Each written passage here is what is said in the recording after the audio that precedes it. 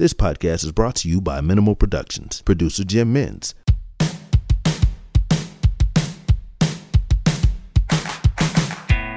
This is Diplomates, a geopolitical chinwag with your host, Misha Zelinsky. G'day Diplomates fans, I'm Misha. This week, with so much going on in the world, I had my good friend Hagar Shamali back for a chinwag about literally almost everything. Now it's a long conversation. We start talking about whether or not there's a new Cold War going on. We talk about Xi Jinping visiting Vladimir Putin in Moscow and what that means. We talk about Kishida visiting Zelensky in Kyiv at the exact same time and that unbelievable image of two democracies and two autocracies literally staring down one another across the border. Talk about whether or not Donald Trump's going to get arrested. Talk about China's involvement in the Middle East and what this peace agreement between Saudi Arabia and Iran means and whether or not it's legitimately something to worry about. Talk about Israel. What's happening there? These huge protests, Bibi Netanyahu, and what's happening with the Supreme Court in Israel. We also talk about deep fakes, the fact that the Pope was involved in one and a number of other things, but also, believe it or not, daylight saving in Lebanon gets a run. So, lots to talk about. If you are enjoying the show or you're new to the show and you haven't done this, please rate, review, and share the episode with your friends. It really does help. It helps us gain the algorithm a little, and thank you to everyone who continues to support the show. It's doing really well as always, so I really do appreciate those of you who are long-term listeners and are always giving me amazing feedback. So thank you so much. We've got a new column in the AFR this week. Check that out. Otherwise, enjoy the episode.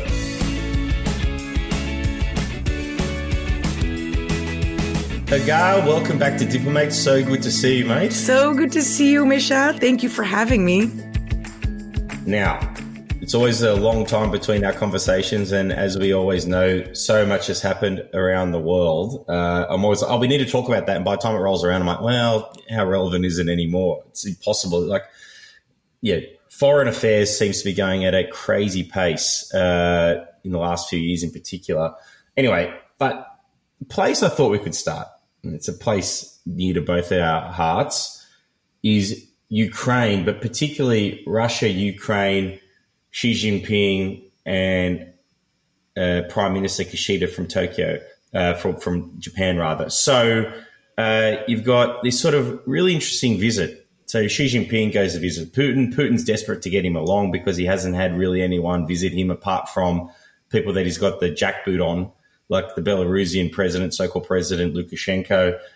Very isolated, so he's really desperate for the legitimacy of Xi coming to visit him. But at the exact same time, the Ukrainians stage a visit by Japanese Prime Minister Kishida to come visit Zelensky in Kyiv, and that's the first time a Japanese leader has ventured into a war zone really since World War II. So, and it was the last G7 leader to visit Zelensky in Ukraine. So let's talk about this visit. Let's talk about Xi in Moscow, but generally also keen for your views about that contrasting image, because in many ways, to me, that image sums up where the world's at right now, dividing itself into blocks between the old West plus a few others and the dictators club. How are you seeing that visit in that broader context? Yeah, it's a really crazy image, right? I mean, folks like us who work in foreign policy, and it's a scary time, and it's an ominous sign,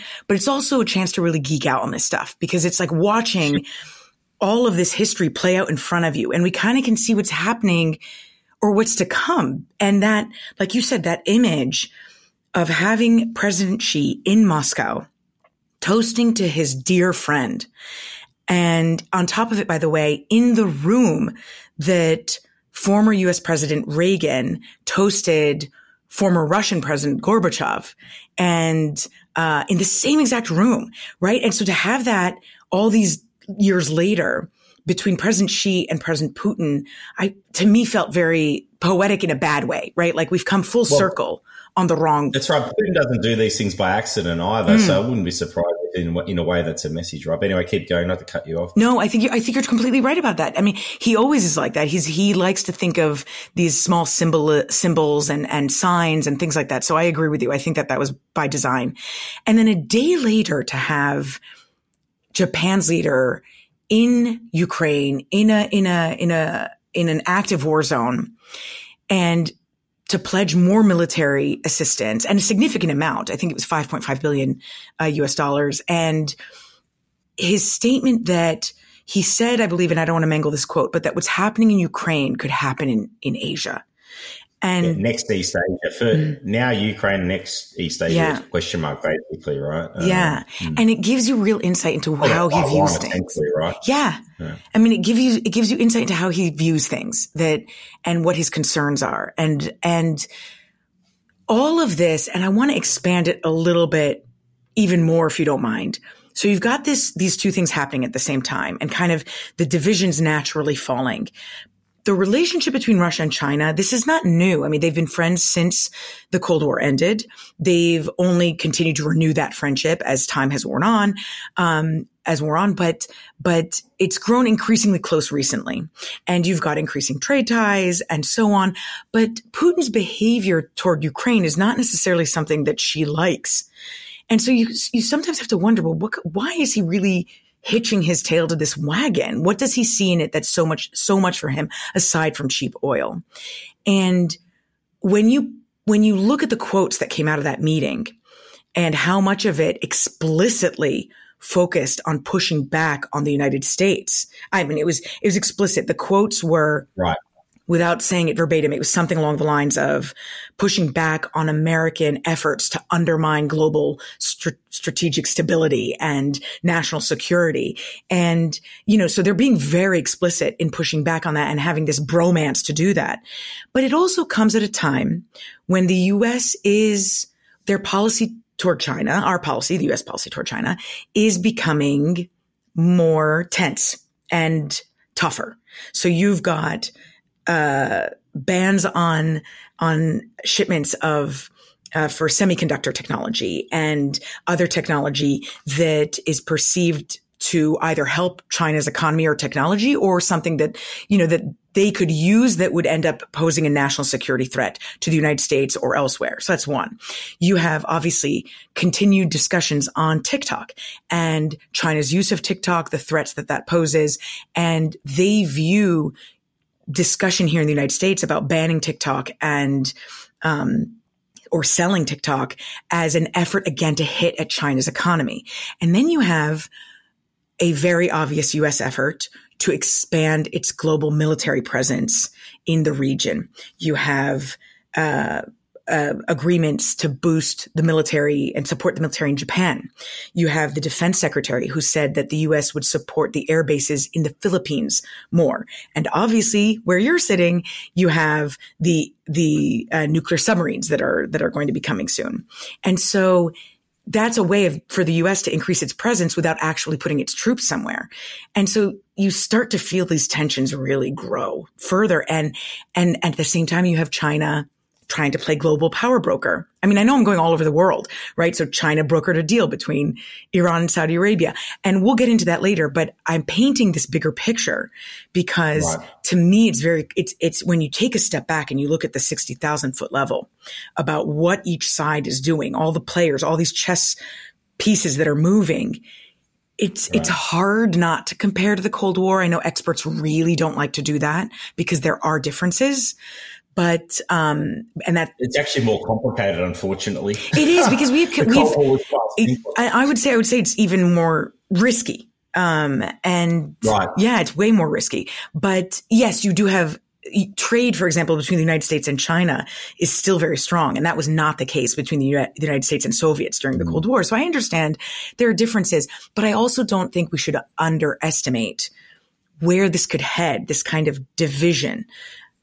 Look, I agree. I actually think the systems competition is just as intense now. I mean, no one ever truly declared a Cold War.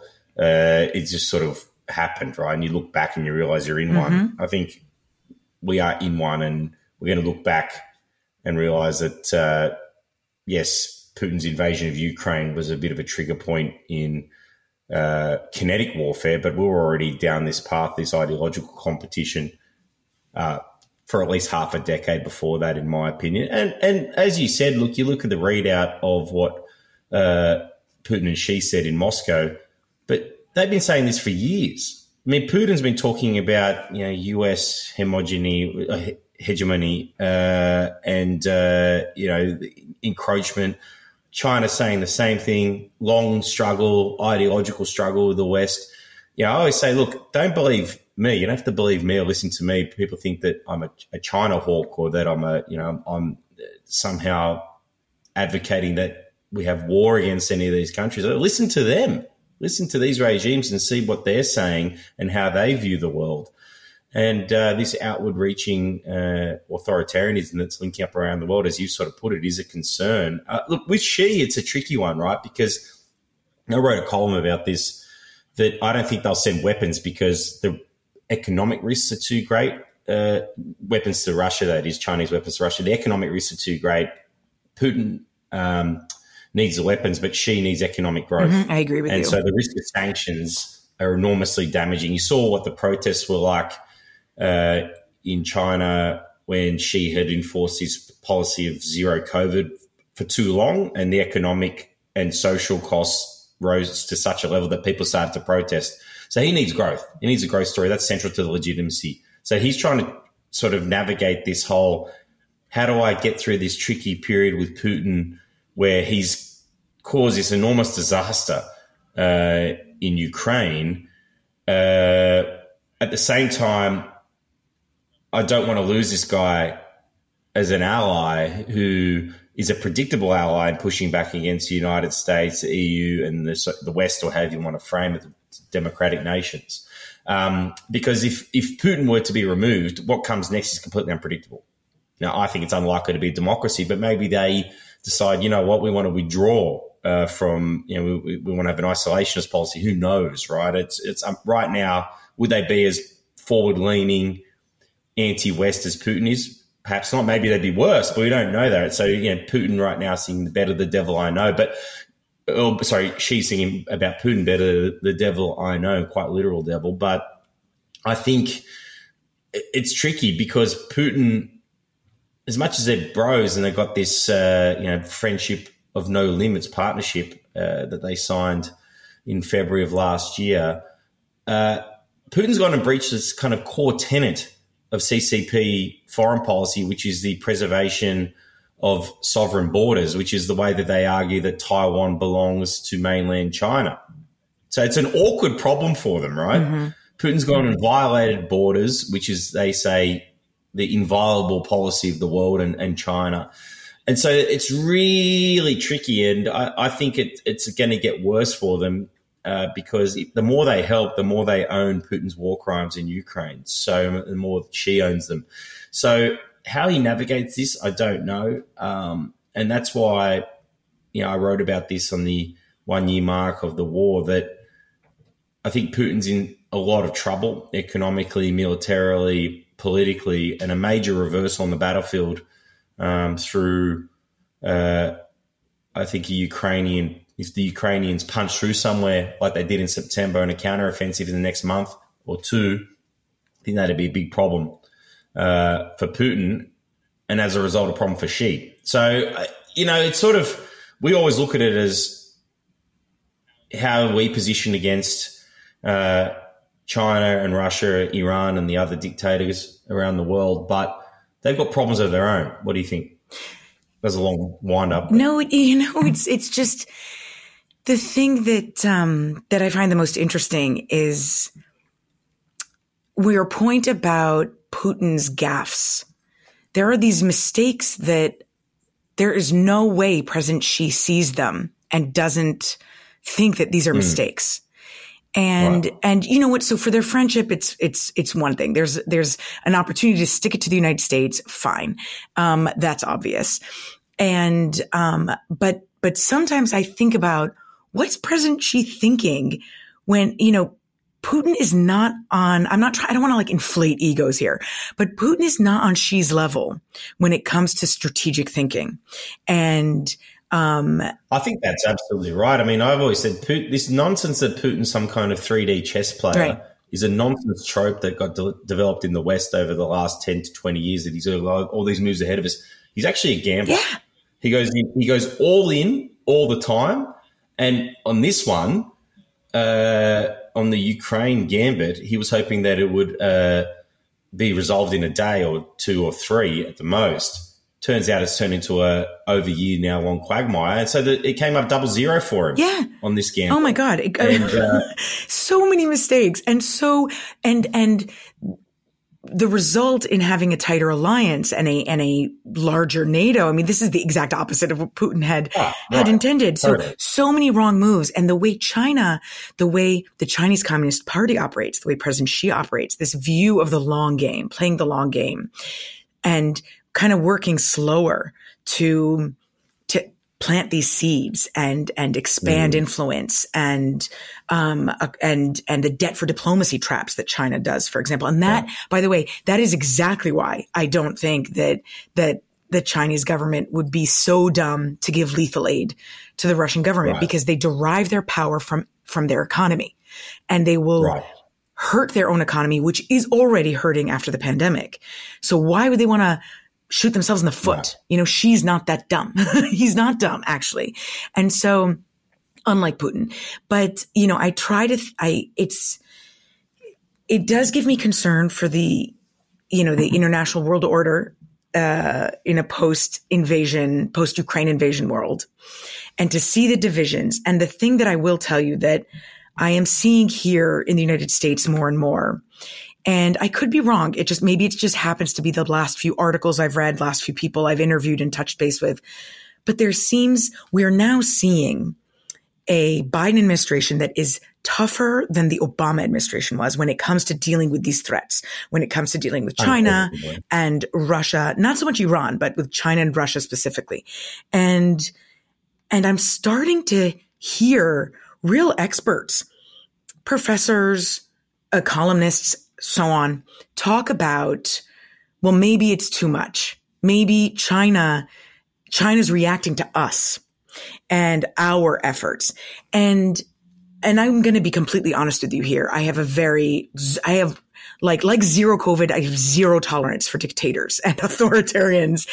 Me too, mate. Yeah, and me too. Anyone who's listened to this podcast or read my columns would know that. So I completely agree with you. Yeah, and I don't believe, and I've never believed it. And having handled Syria in particular in the government for a long time, in the U.S. government, I've never believed that you deal with dictators the way you deal with democracies. It just doesn't make sense. You can't, because they're not going to deal with you that way. And no, that's right. And look, Putin's a perfect example of bad behavior tolerated only leads to worse behavior, right? And look, I get the temptation. Look, all the people, we all want peace, right? I don't want to be in this situation. No one wants to be in this situation. I really wish peaceful rise happened with China. I wish Putin wasn't a lunatic. The world would be much easier, and I could just worry about the football or something, right? So, I wish I wish it wasn't true either, but ignoring it for the last 20 years has only made it worse. Exactly. And I just think that nonsense of, oh, well, the only country in the world essentially that has agency is the United States, and everyone responds to the United States in some way, is just such a kind of nonsense view of the world. It's really kind of like a Noam Chomsky sort of nonsense kind of leftist view, also increasingly the right isolationist view. And it just doesn't bear out the truth, which is, at the end of the day, the world has done a lot to accommodate a rising China, and the United States has been at the center of that. Oh, of course. Nixon went to China. The US Nixon went to this. China. Yes. Bill Clinton got them into the World Trade Organization with a bunch of promises and with favored status, really most favored status. Yes. And had to stand up to domestic US interests, including trade unions and others, saying, well, we shouldn't do this. Frankly, George Bush, I think, helped divert US attention to the Middle East as a result of 9/11 and took their eye off the prize there for a long time. And then, we talk about Obama, but Obama had a pivot, but he kept getting distracted by, I think, again, Middle East politics, because he obviously tried to get out, but then we had the rise of ISIS. But looked the other way in many ways and kept trying to encourage the best instincts of Xi and hoping that he could be trusted, which in the end he's proven not to be. I won't militarize these islands. Well, then he did. I'll stop stealing IP. Well, he hasn't. And the bad behavior has gotten worse and worse. So, look, at the end of the day, the policies we're seeing, they might all feel compressed. I think people are saying, oh, wow, look at all these things that we're doing. They're all compressed. They're actually catching up 20-year lag. Yes. Right? And, those of us have been watching these things with concern, saying, are we going to wake up? Well, we have woken up. And so the action's being taken. When we project weakness, that's when Russia and China interfere in our elections. That's when they hack. Right. That's when these are real. Right. This is not a joke. You're talking about threats to democracy, threats to sow division. Right. And that's when we were pursuing weaker policies. So people have a quick, they forget quickly. And I think that in the United States in particular, you have a fear that's growing a little bit. They're understanding more and more the threat from China because they're seeing it and they're hearing about it more. And so now I'm seeing a little bit this reticence, maybe we're the ones provoking them. Maybe this is in reaction to U.S. policy. And I agree with you. First of all, it's extremely U.S. centric and that's very American. But second of all, it's a lack of understanding of how dictators function. We're making it harder right now for dictators to pursue their nefarious goals. And that is a good thing, but it increases tensions for sure. Now we've gone a deep dive there, more deeper than we usually would, but it was just, I think an interesting discussion, but dictators, wannabe dictators, Donald Trump, I mean, I shouldn't laugh, but look, former President Trump, he's running for president. A little over a week or two ago, he starts tweeting that he's about to get arrested. Of course, it doesn't happen, but nevertheless, where's this all at right now? Because he's got a myriad of legal problems. The arrest that he was talking about related to the so-called hush money payment made by Michael Cohen, his lawyer, who's actually in jail.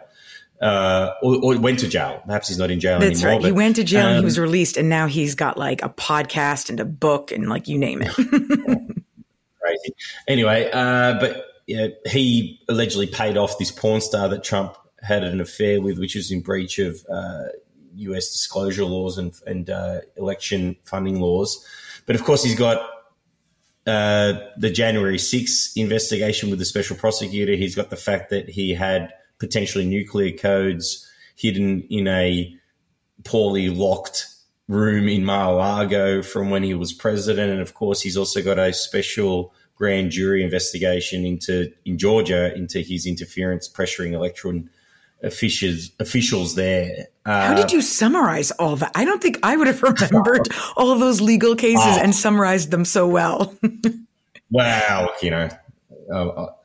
Trump's a special interest to this podcast, but I suppose where's this at? And then also let's dig into the politics of it a bit, because I worry about, look, it's hard to know, right? Because on the one hand, prosecuting a former president is a dangerous thing to be doing.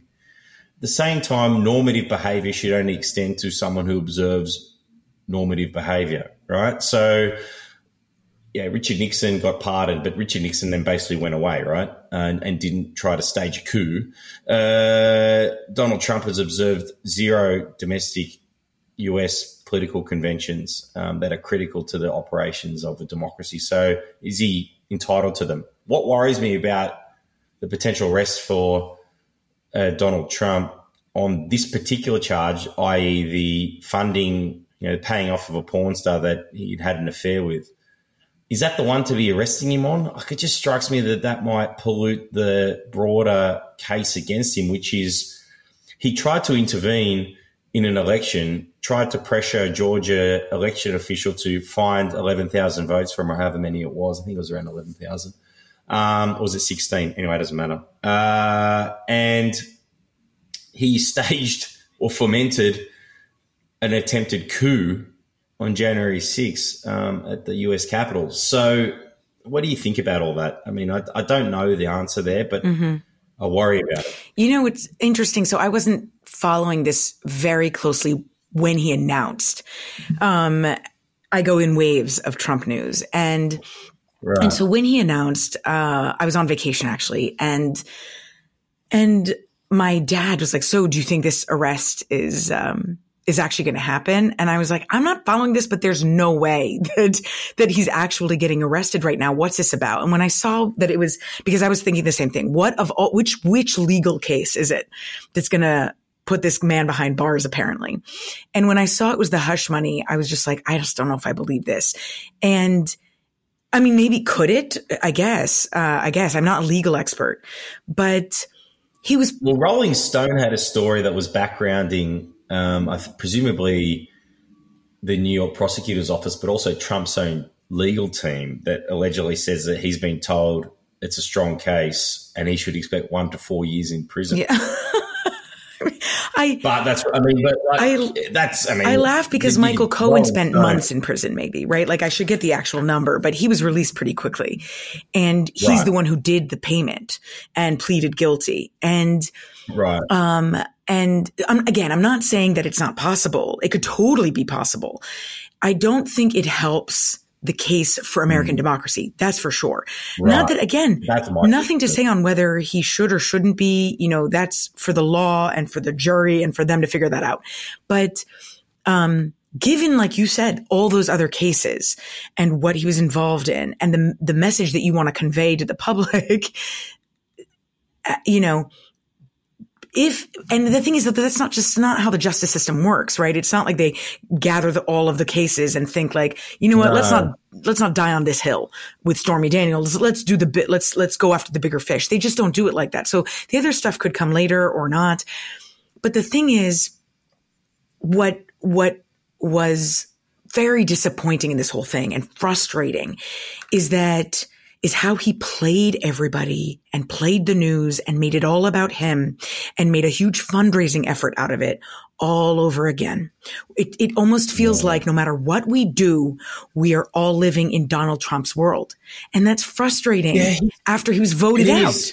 It's like, you're gone. Stop. He's a master. What thing he's look, Trump's always been a self-promoter, right? Mm-hmm. He took over news cycles with this story. Right. But he is a master of communications and self-promotion.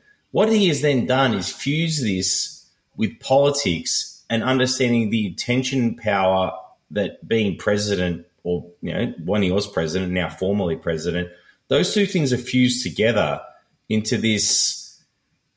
He knows that people will never look away from him. And he's such a weird unit in that, he's such a warped mirror of an individual, right? So his own narcissism. I don't actually believe he's an authoritarian. What he is a grievance guy who feels he's been somehow done over and has whipped this thing into being. It's not about. There's no agenda really, other than Donald Trump's restitution and he just wants to be somehow beat his enemies. It's not really about any true, you know what I mean? There's no underpinning ideology, right? No, but I do think that he had a goal. I mean, and I think that it was to show everyone how loved he is, how important he thinks he is, because he was inciting his followers to go protest, right? And so to cause chaos and to voice support for him. And then I do think he knew that because I do think he was posturing, and I don't think he was actually going to get arrested on a Tuesday. I think that he knew he could use this to galvanize support and to ask for donations and to put himself back out there. And I will, I'll add one interesting, fascinating insight into this I just learned. So I teach a course at Columbia University, and I was at a dinner of professors and, professors and everybody's opining. But one of the professors who has extensive experience in polling and in this world and in posturing on, predicting what's going to happen in American politics, he 100% believes that Donald Trump will be the Republican nominee. And I was surprised by that. But when he said that, I was like, Trump is certainly acting like it. And so then that's his goal. He still views himself that way. And so he's going to look at every opportunity to show the U.S. press, to show the U.S. public, look how much support I have. If you dare come after me, I have all these people who are going to have my back. And we could cause a civil war, which, by the way, I completely reject that notion because we have a military who would prevent that, but that's a separate story. And I'm going to use this to take over the media again. And I'm going to use it for fundraising. And that's what I find extremely frustrating, is that maybe he's not gone. Maybe he will be the nominee. I don't know if I agree with this professor's assertion. I did find it fascinating, though, because that professor knows a lot more about this than me. And for him to say that, I thought was shocking. I still think he probably won't be the nominee, but the fact that he's even maybe a nominee when you consider all the baggage he has, it's very un-American. But, not to lecture the United States about its domestic politics or lecture the Republican Party, but just the way that they continued, despite having opportunities to go stacks on this guy, the ability, this notion that cynical politicians in the Republican Party believe that there's some way that they can kill Donald Trump politically and then seize his supporter base.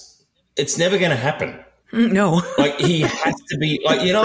And that has been their driving force the whole way along, is that they're like, right, he's got this sort of 20 or 30%. So how do I grab that? Stop thinking like that, right? If they actually just went full court press on him and had the battle, it would perhaps not be great for them electorally in the near term, but in the end it would stamp out this growing cancer in their own party. But, evil only requires good people to do nothing. And unfortunately, that's what's happened in the Republican Party. A lot of my friends that are Republicans have left the party, which I think is a really bad thing, rather than stay to fight. And all the others are quiet. All of mine too. All of my Republican friends, most of my Republican friends left. I live in Connecticut, just outside New York. So Republicans in Connecticut are a bit different. They were all very George Bush type, Reagan type, a completely different type of Republican. They're all independents now. Yeah, I know. But unfortunately, it just doesn't. There's no fight in the party. It gets seized. It gets hijacked. Well, right. And then, anyway, we can opine over this a long time, but I share your concern that it doesn't necessarily help if he was to be arrested for that particular charge. If there are other more serious ones, then I'd be sort of interested in that. Now, Shifty, you mentioned Saudis, the Iranians, China. So out of nowhere, we get this announcement that Xi Jinping has brokered a peace agreement between Saudi Arabia and Iran and suddenly entered into the world of geopolitics in the Middle East, which has really been, it's a preserve of great powers, right? You look at history of it, once upon a time, the French and the Brits were in there. Then it became the Russians and the Americans, or the Soviets and the Americans, and now the Russians and the Americans, and now China. So what do you make of it? I'm not an expert in the Middle East, so I'm curious for your take on this. What does this all mean?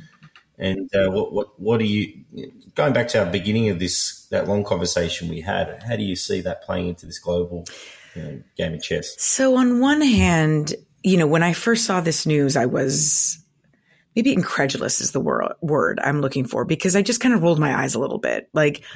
Of course, this is the type of peace deal you would go for, because it's something that China could broker the U.S. would not be able to broker this, because we have zero relationship with Iran, and our own relationship with Iran needs brokering. So, and I would argue it doesn't need brokering with this regime anyway. So, that said, China picked something where there's a vacuum, and where they have a unique ability to do this because they have trade relationships with both countries.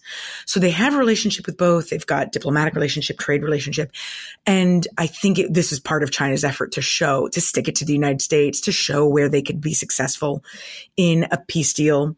And I know peace deal is a strong word. It's really restoring diplomatic relationships and exploring possible economic relationships and others. I mean, they said that they might cooperate on counterterrorism and money laundering, but I find that laughable, since they work against each other in those worlds.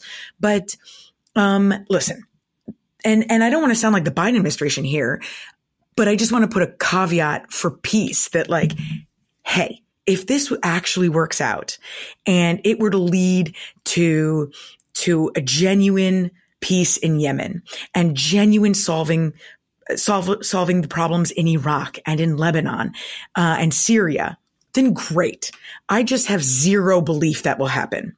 And that's just because these issues are so deep rooted, so historical, so sectarian that I just don't see this opportunity. And listen, and somebody could tell me like, well, hey, would you ever think that the UAE and Israel would make a deal, and the Bahrain and Israel and so on, or that the Saudis, they don't have a deal with Israel, but they certainly work with the Israelis. And the answer to that is yeah, because they have a common enemy. Saudi Arabia and Iran don't have a common enemy. Right. This is about taking a problem off the table. And I just don't think they're going to achieve it. I really don't. I don't want to be pessimistic. They're almost natural enemies, right? They're natural enemies. I mean, they have been forever. Shia-Sunni divide. The Sunni-Shia divide is the kind of the principal thing that, outside of the Israel question, is what drives Middle East politics, right? Yeah. I don't want to be pessimistic. It's hard not to. I mean, and the Middle East of all issues is the one I worked on the most. And as you know, my family is Middle Eastern. I would, again, if it were to work, then great, awesome, like amazing. But the problem is that no matter what they're going to try to do, their divisions, they're each funding different sides of militias fighting each other, or terrorist groups, or, governments fighting militias. I mean, they're each funding and arming different sides. And so that is going to continuously come up in the middle of all this. And we know already that, we know Saudi Arabia's, we know what their policies are to boost its own economy, to diversify away from oil, to push back against Iranian expanding influence across the region. And I just don't see how that changes. How does it hold? Yeah, it definitely feels like got divergent interests, and will continue to have it. I mean, look, and Iran too, by the way, Iran's foreign policy is not about to change. That, I mean, where their effort is to sow dissent and and to destabilize the Middle East and to spread influence across the Middle East, and that's not about to change. There's no way. Right. I hope, but it's not going to happen. Look, I mean, I hate to be a cynic. If I was being cynical, this is really about China's interest in Xi Jinping being seen to be a global statesman, particularly as he's got all this, right? But they got all this Putin Ukraine baggage, right? So, look at us, we're breaking peace deals. We've got this 10-point peace plan in Ukraine. Let's put that in quotes. Peace plan in quotes. Right. But it feels like window dressing, that they're trying desperately to restore their image. But I would say good luck. I'm not sure that that's likely to happen, given 5 years at least of wolf warrior diplomacy under Xi Jinping. Yeah, China is not, after this, they're not the new, you see this a lot in the US, like, is China the new global power broker? And I'm like, no, they're not. Right. They're trying to project that image, but it's very obvious that, like you said, the peace plan is window dressing. This plan between Saudi Arabia and Iran was an easy one for them. And I just don't think it'll stick at all. Yeah. No. Now, sticking with the Middle East, your area of expertise, Israel has been going through huge civil unrest. They had an election not so long ago. Most unbelievably, Bibi Netanyahu came back to power. Talk about politicians with scandals being untouchable. Bribery allegations involving, oddly enough, an Australian with James Packer. Oh, I didn't realize that. It was one of the allegations, all sorts of things, right? So he's got investigations over his head. He gets elected. He then forms a coalition with the extreme right of Israeli politics. So for the first time, he was always, I guess, Netanyahu was a centre-right guy, but so determined was he to come back to power that he's now formed the Donald Trump of coalition. Israel now. Right. he's formed a coalition with some very, very out there, hardcore, hardline Israeli nationalists and Jewish nationalists, if you can, I suppose, put it in those terms, not so secular as Israel's tradition has been. Now, the big thing, so that's kind of the headline. The policy that is causing all this dissent and protest is the reform of the Israeli Supreme Court. The complaint from the right is that, well, this is an interventionist activist court. It's, interfering in Israeli politics and going after the primacy of the Israeli legislative system. Now, of course, Israel's parliament is unicameral, i.e. it only has one house, there's no Senate. So basically, the Supreme Court is seen as possibly really the only check on the power of the parliament in Israel. So they're looking to reform it, basically change the way courts are appointed, the way judges are appointed, also the types of powers or the way whether or not it has essentially veto power over legislative decisions made. And there's been all kinds of cases around settlements and other things. So that's a big wind up. But of course, we've seen huge protests. Now, I can't believe as a unionist, they called a general strike just recently. So basically, Israel was shut down. No essential services were being attended to. And the Army Reserve had basically gone on strike too. Now, that's not the standing army, but the Army Reserve, as I understand it, underpins much of the Israeli Air Force in particular. So this is getting to the point where the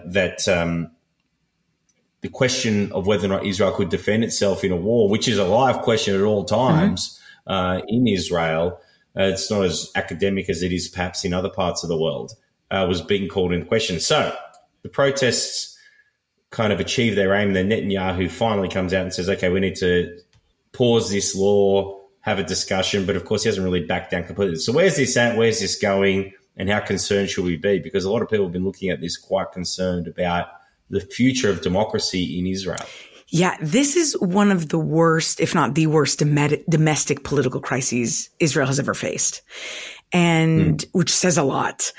And you're right. I mean, the voice of opposition to this. Well, first, you give a great summary. I want to make sure to link two things you said, which are first, the corruption trial that Bibi Netanyahu is currently facing, and the fact it's live. That's a critical thing. Yeah, you have to link them. And the fact that he is pursuing this judicial overhaul that would allow the executive to oversee all the appointments in the Supreme Court, and B, allow the parliament to overturn any ruling from the Supreme Court with a simple majority. And the pushback on this, thankfully, by the way, the pushback, you had it first and he's been trying to do this since December, since he was elected.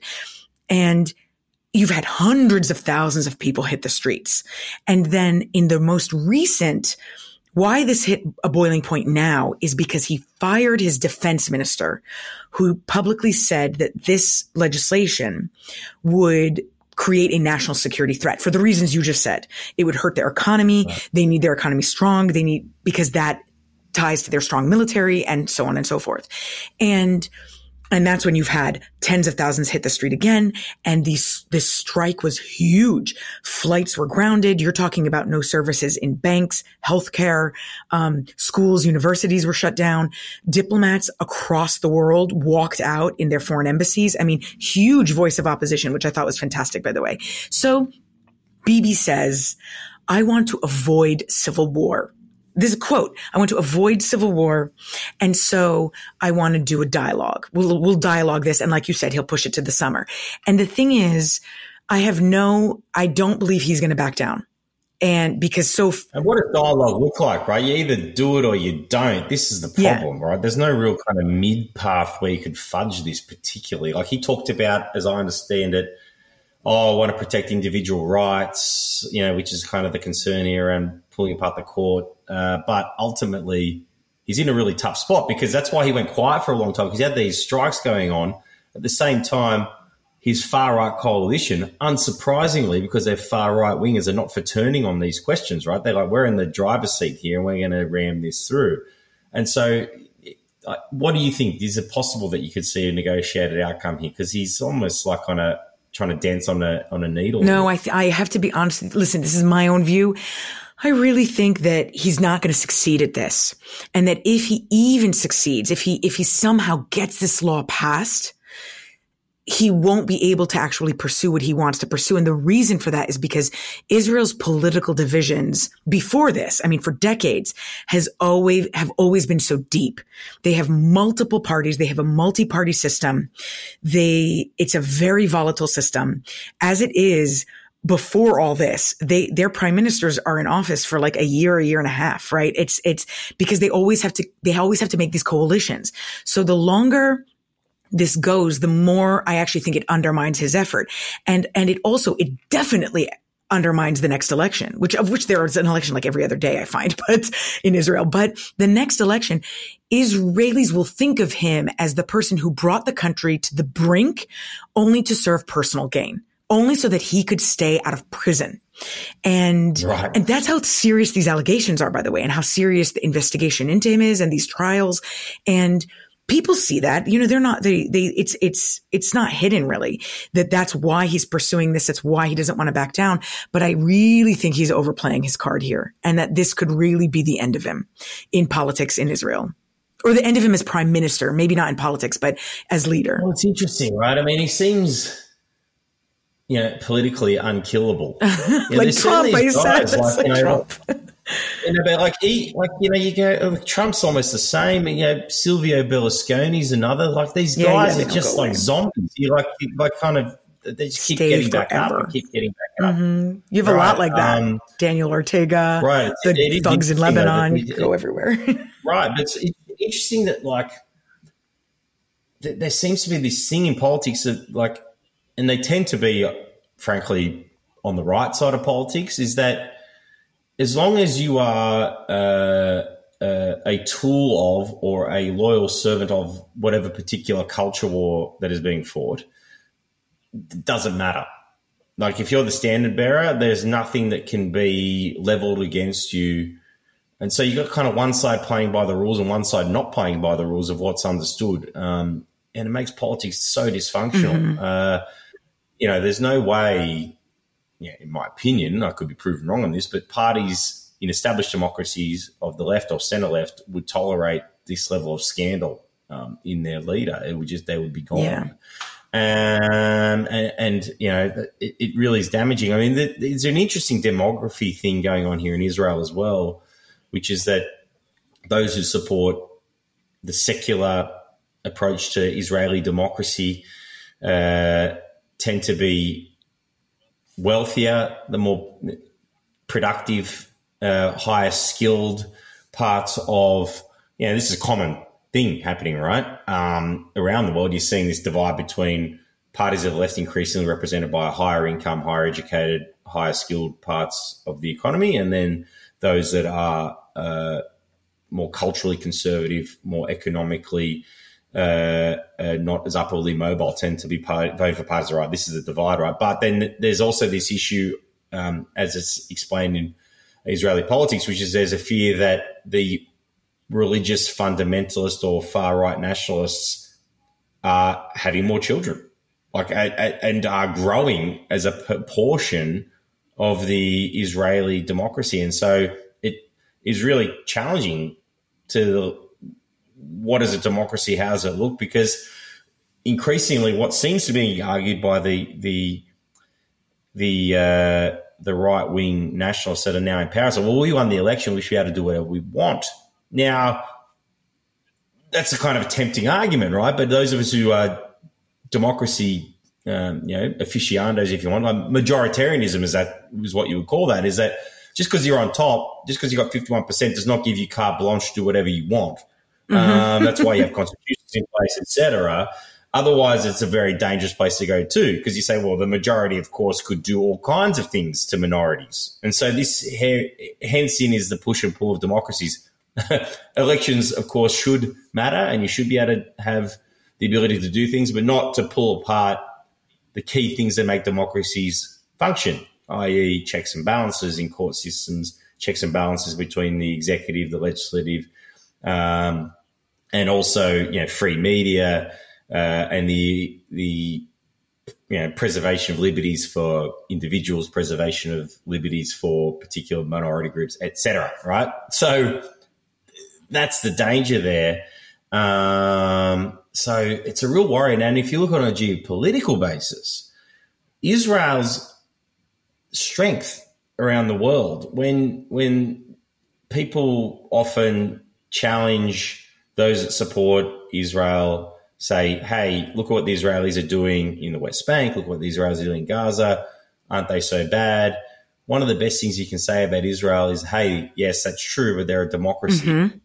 If they start to undermine their democratic virtue, then what's the case for Israel?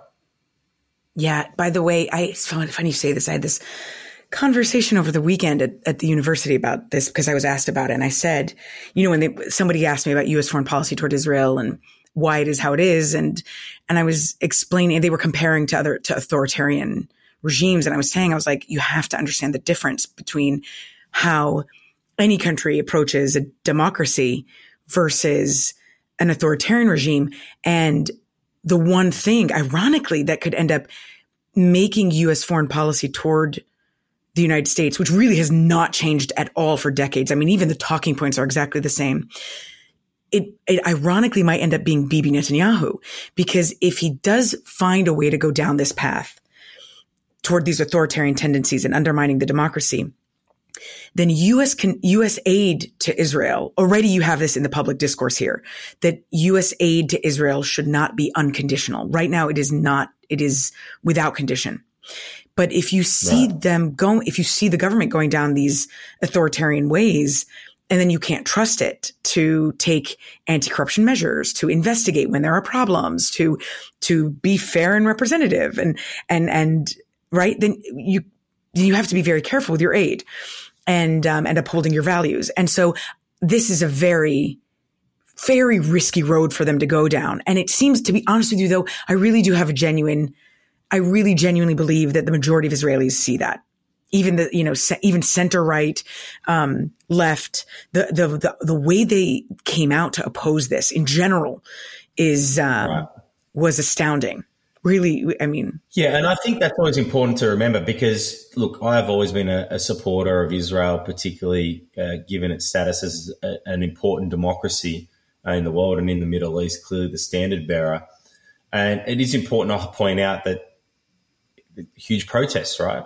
So this is being challenged, and that's good to see. Often when my friends criticize the United States, I say, the biggest critics of the United States are Americans, typically. And you know who the biggest critics of the Chinese Communist Party are? Can you name them? Because they're not allowed to be, right? And so therein lies, I guess, the beauty. But look, it's really a dangerous place right now for Israel, and I really hope they course correct here because Netanyahu, for his own selfish reasons, is taking the place off a cliff, and hopefully they really can avert that crisis. But I really worry. Look, it's obvious what he's trying to do, but he is cynically unleashing, I think, a culture war here that may be hard to solve. And that's my biggest concern, that they have got this really deep divide there that I don't know how they square that circle. But anyway, we'll never – look, one place I'm sure we're not going to solve the Israel question or Middle East politics is on this podcast. No. If you're couldn't do it, then we can't. Now, John Dory's, what's the story? What do you got for us this week? Well, I don't mean to try and stay in the Middle East, but this is coincidence, and it's possible to leave once you get in there, as you know. So really, that's right. Say, You're right. You get sucked in, and life in the Middle East is never boring. That's for sure. But this story is so absurd that I have to share it. And so Lebanon, the Lebanese prime minister announced a delay of daylight savings time by 1 month. This was a week ago. This was March 20th, I believe. anyway, around a week ago, and announced a delay of daylight savings time by a month so that those breaking fast for Ramadan could do so earlier. And so he announces this delay, and Christian authorities in Lebanon basically tell him to go pound sand and say that they're going to continue and tell their people to continue to move their clocks ahead. And so the next day is technically Lebanese wake up in 2 time zones. And Lebanon, as most of you probably know, is an extremely tiny country. And to highlight, as it is, Lebanon it's at a complete political impasse. There's no president, which is common for Lebanon. The dysfunction is so high. And this, to me, it's like a microcosm, like this small, dumb issue is a microcosm. It highlights how bad and absurd the dysfunction is. And it ended up causing this. It's and to fall on sectarian lines on top of it. And anyway, the prime minister a week later ended up canceling his delay because it caused such a mess. And he accused the people and said, I didn't think, why are you making it so sectarian? But the fact is that he made it sectarian from the beginning. He made this decision that's something that's usually routine and pro forma and changed it in his own hands because of something sectarian. And to me, I tried to think of, and for me as a satirist, it came up, I so many jokes that I thought of, right? Like time travel between, one border of a town to the next, or and I started to think of, stores that would say, well, we're on Christian time right now. So, it's not open, but if you're on Muslim time, then we're open, this is ridiculous. It just sort of shows, like, one of the things that I just find exhausting, and I actively try to avoid it in my own life, is that everything's a bloody culture war. Yes. Everything is a culture war. It's like, let me find a way to project this relatively not important issue into now a culture war. Even just like AI is a culture war now. I'm like, oh my God, I've got so many problems with AI. It doesn't need to be a culture war, right? But daylight saving is a funny one because in Australia, certain states go into daylight saving and certain states do not. Really? And right. And Queensland, which is the eastern coast state, it's a very big state. It's in the north. I would describe it, sorry to Queensland listeners, as Australia's Texas. Mm-hmm. And they probably enjoy that, actually. But anyway, so you can imagine. And so they say, look, we don't want to have daylight savings time. And some of the arguments have been leveled over the years are daylight savings times will fade the curtains. For reasons that aren't clear to me, I guess because actually fade the curtains? Well, because the sun will be hitting the curtains at a different time. Anyway, it's sort of it somehow changes physics as compared to the way we're measuring time. And the other is that cows won't know what time to get up to be milked. Those cows. It's a shame. For centuries, they obviously, what would they have done without daylight savings? They'd still be sleeping. Oh, man, listen, I love that. I love daylight saving. We're about to change from daylight saving this weekend, and it's always the most miserable day of my life when you lose that additional hour of the evening. 100%. Try having kids. It's like daylight savings for a month. Actually, do you know, I got corrected. I was on the radio last night. I got corrected that it's not daylight savings, it's daylight saving. I didn't know that until you said it, to be honest with you. I noticed it when you first said it, and I was like, wow, have I been saying it the wrong way? Listen, no one will ever beat me in grammatical pedantry. It happened to me live on air, and I was appalled. So anyway, now you had to do it to me. Yes, daylight saving. Good to know. Thank you. My John Dory is this deep fake photo of the Pope Francis rolling down the street in his puffer jacket looking like Kim Kardashian or Drake. You mean he's not like a rep for Balenciaga now? Right. So it goes viral. Everyone's like, ha, ha, ha. It turns out it wasn't snapped by this guy. It was produced by Midjourney, which is an AI app that you basically very easily just go in and say, make me this photo, and it's made. Deeply troubling because this was created not by some whiz kid. The app may have been, but the photo was generated by a 31-year-old construction worker from Chicago. Yeah. And I'm not surprised.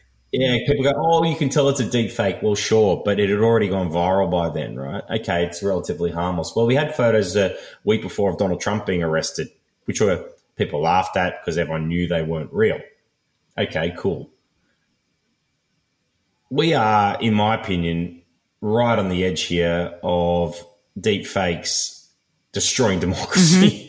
And for those interested in this issue, I've got a column coming out in the Australian Financial Review about this exact question. I have a really good person to put you in touch with if you're interested, by the way. Oh, I love that. It is. I think I equate this technology as just as dangerous as nuclear weapons. I think it's super dangerous. And why we're letting a bunch of nerds just create these things and put them out there. Like, people weren't splitting the atom in their mum and dad's garage, right? They were doing it under supervision in the Manhattan Project. And I just think that there is this blasé attitude that exists amongst the tech sector that, just create these tools and see what happens. Like, we've already got a conspiracy theory problem. How hard is it going to be to control this issue where I can see a photo and look, at the moment they're kind of produced in a silly way, but you could very easily construct a scenario where it's leaked, a video of someone doing something, and then is it real, is it not real? So now it's out there in the ecosystem. And once it's in the ecosystem, the media will debunk it, right? Probably. Takes time. But the problem you got is how successful was the media in debunking the Jan 6 conspiracy or the QAnon or the fact that, the election was stolen? Not very, right? And so the problem with conspiracy theories, I'll say, well, of course the media is saying that's not a real video, but I know that was what Joe Biden did. Joe Biden did X, or,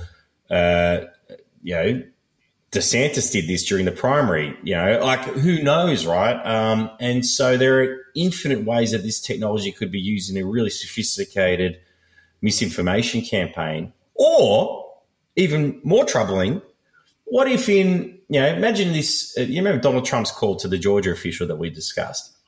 Oh, that's not real. That was synthetic. It was generated. There's a term for that. It's called the liar's dividend, where there's so much out there that you question, like so much disinformation that becomes misinformation, that when you have something true, that the liars themselves will often say, well, that's not true.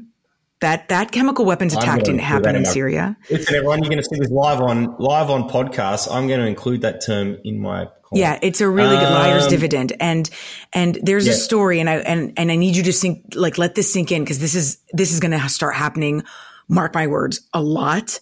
There was a video created by a couple of high school punks or middle school punks in Carmel, New York, in a small town, where they had a video of the principal saying racial slurs. And this was a deep fake. This wasn't real. The video went viral.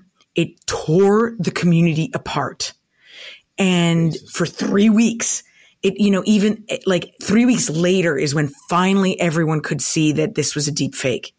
But this is, you could have a video of, it could be you, and it's a video that is created showing you doing some kind of crime, and it doesn't exist. Right. It's fake. Right. And they're so well made, this synthetic media. It's such a danger. It's such a risk. No, it's so dangerous. Yeah. And the thing is, it's out there and open source and anyone can use it. So we just we couldn't handle an app or a series of apps designed basically to share our photos with a bunch of family members we don't want to see outside of Christmas, right? Mm-hmm. They basically destroyed democracy. And where are we going to get to now in an ecosystem where conspiracy theories are rife, outrage is rewarded, and also humanity is just not trained to understand that what I see with my eyes is not true. George Orwell said, that the final command of the party in 1984 is don't believe your own eyes or ears. And yet, ironically, we're going to need to do exactly that. Yeah. Honestly, if you can't tell, listeners and Hagar, I'm freaking out about this. You are freaking out. But you're right. And I'm freaking out Now, what I'm freaking out about is two things. One is the tech itself and how it can be used. And two is I really hate this blasé attitude of the tech sector. Yeah. Oh. That we can just do whatever we want. And, well, okay, so we'll, break it and see what happens. They stuffed our labour markets with all these stupid apps around, Uber, et cetera, around the world. And then, they stuffed our information discourse by blowing up the model of traditional media with very little care. So listen, the reason so that we don't depress every listener out there, the reason I am not as freaked out as you, even though I think this is super dangerous and super freaky, and I just pray that nothing like this happens to me personally, but is that there are technology companies out there that, at one in particular, and they work to verify videos and photos. And more, it's a lot of like news outlets, even things like Uber and, Uber, I don't know for sure, but like even insurance, right? Anything that requires a photo or video, they are themselves worried about this issue. And as a result, they are looking for software systems and technology to ensure that whatever photo is taken, whatever video is created or made or whatever is authenticated, that there is a stamp of date and time and that it's verified and that it's true. I have to connect you with my friend at TruePic is the company, TruePic. That might be right. But the problem is that, this is moving fast. It's the linkage between, there's that, but there's the linkage between these images and conspiracy. Oh, yeah. And that is the devil's bargain there, right? Because, you'll be having the media saying, look, we've had this expert from TruePic say it's not real. Oh, well, I mean, of course they'd say that, right? I mean, that is the problem. This sludge and poison that is out there and the way that it's going to be used. I mean, look, I don't know if you've ever read it, but there's a great book called, what's it called again? Nothing is true and everything is possible. Mm-hmm. And it's about modern Russia and the way that they basically use television to kind of just shapeshift their discourse where basically ups, down, blacks, white, everything could be true, but everything's not true, and just it breeds this cynicism, if nothing else. And so people just become enormously cynical, and that is really what Putin wants. And so these tools are just available, right? Look at the way they used Facebook in 2016.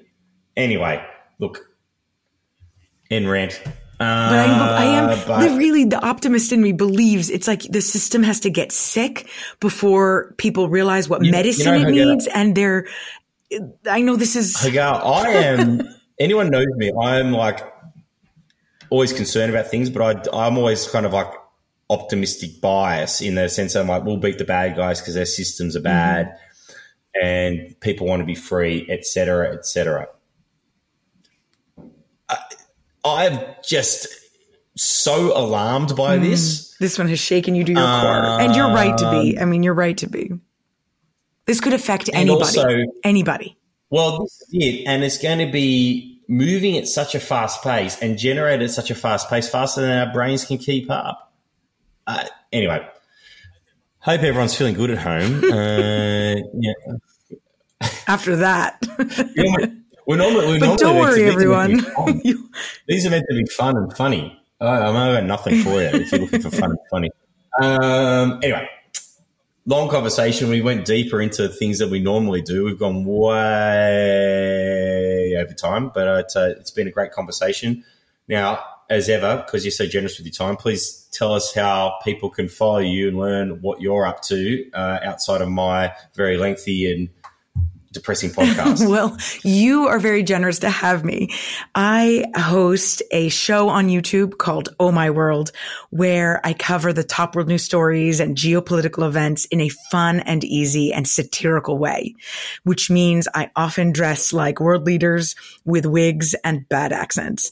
And I have a lot of fun doing it. And so the whole idea is to raise awareness of these issues in an entertaining way because they really matter. And because I believe that by raising awareness, we affect change for the better. And you can find it on YouTube and, of course, across social media, in particular Instagram, Twitter, TikTok. Yes. Yeah. Even though who knows, it might get banned soon, but for now. We can only hope. Look, my issues with TikTok are twofold.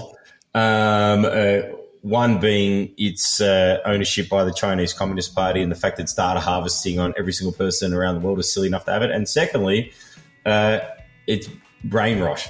But It anyway, is, yeah, a little bit. It is, yeah, I mean, a lot maybe. How many dancing cat videos can I watch? Anyway, I need to go watch some of your videos and cheer myself up, but we'll catch up next time. And bye for now. Thank you. Bye. G'day Diplomates fans, I hope you enjoyed that episode. If you love Hagar as much as I do, make sure you check out her show. It really is quite awesome, and you'll learn so much in a very few short minutes. Now, after that rather lengthy episode, I'm going to try to keep this short, but I've got a question here, as always, from Alicia. Alicia asked me, Misha, was it a mistake for Emmanuel Macron to push through his laws through the parliament? So I think what Alicia's referring to there is the retirement age laws that Emmanuel Macron essentially jammed through the parliament. I think it goes without saying that it's backfired massively. There's been protests, etc. It's probably never a good idea to try to exercise executive authority the way that he did. But ultimately, this will be politically damaging for him. So I think it's a tactical error. It's kind of interesting that the French, the retirement age going from 62, which is quite low in the OECD, to 64. In Australia, it's 65 going to 67. How big a deal is that? Well, it's a matter for the French people to decide, but I think it's a tactical error. How big a mistake it is politically remains to be seen, but certainly taken a lot of skin off him, and I don't think it's helped his reputation. He's already got, I think, a severely diminished reputation across Europe, how he's handled the Ukraine's invasion and the French sort of lukewarm support. So maybe, again, this might continue to weaken his leadership. But at the same time, I'm not seeing a better leader in France right now. Certainly I don't want to see Marine Le Pen get the gig. Anyway, thanks for the question. Rate, review the episode. I'll see you next time. Bye for now. You were just listening to Diplomates, a geopolitical chinwag.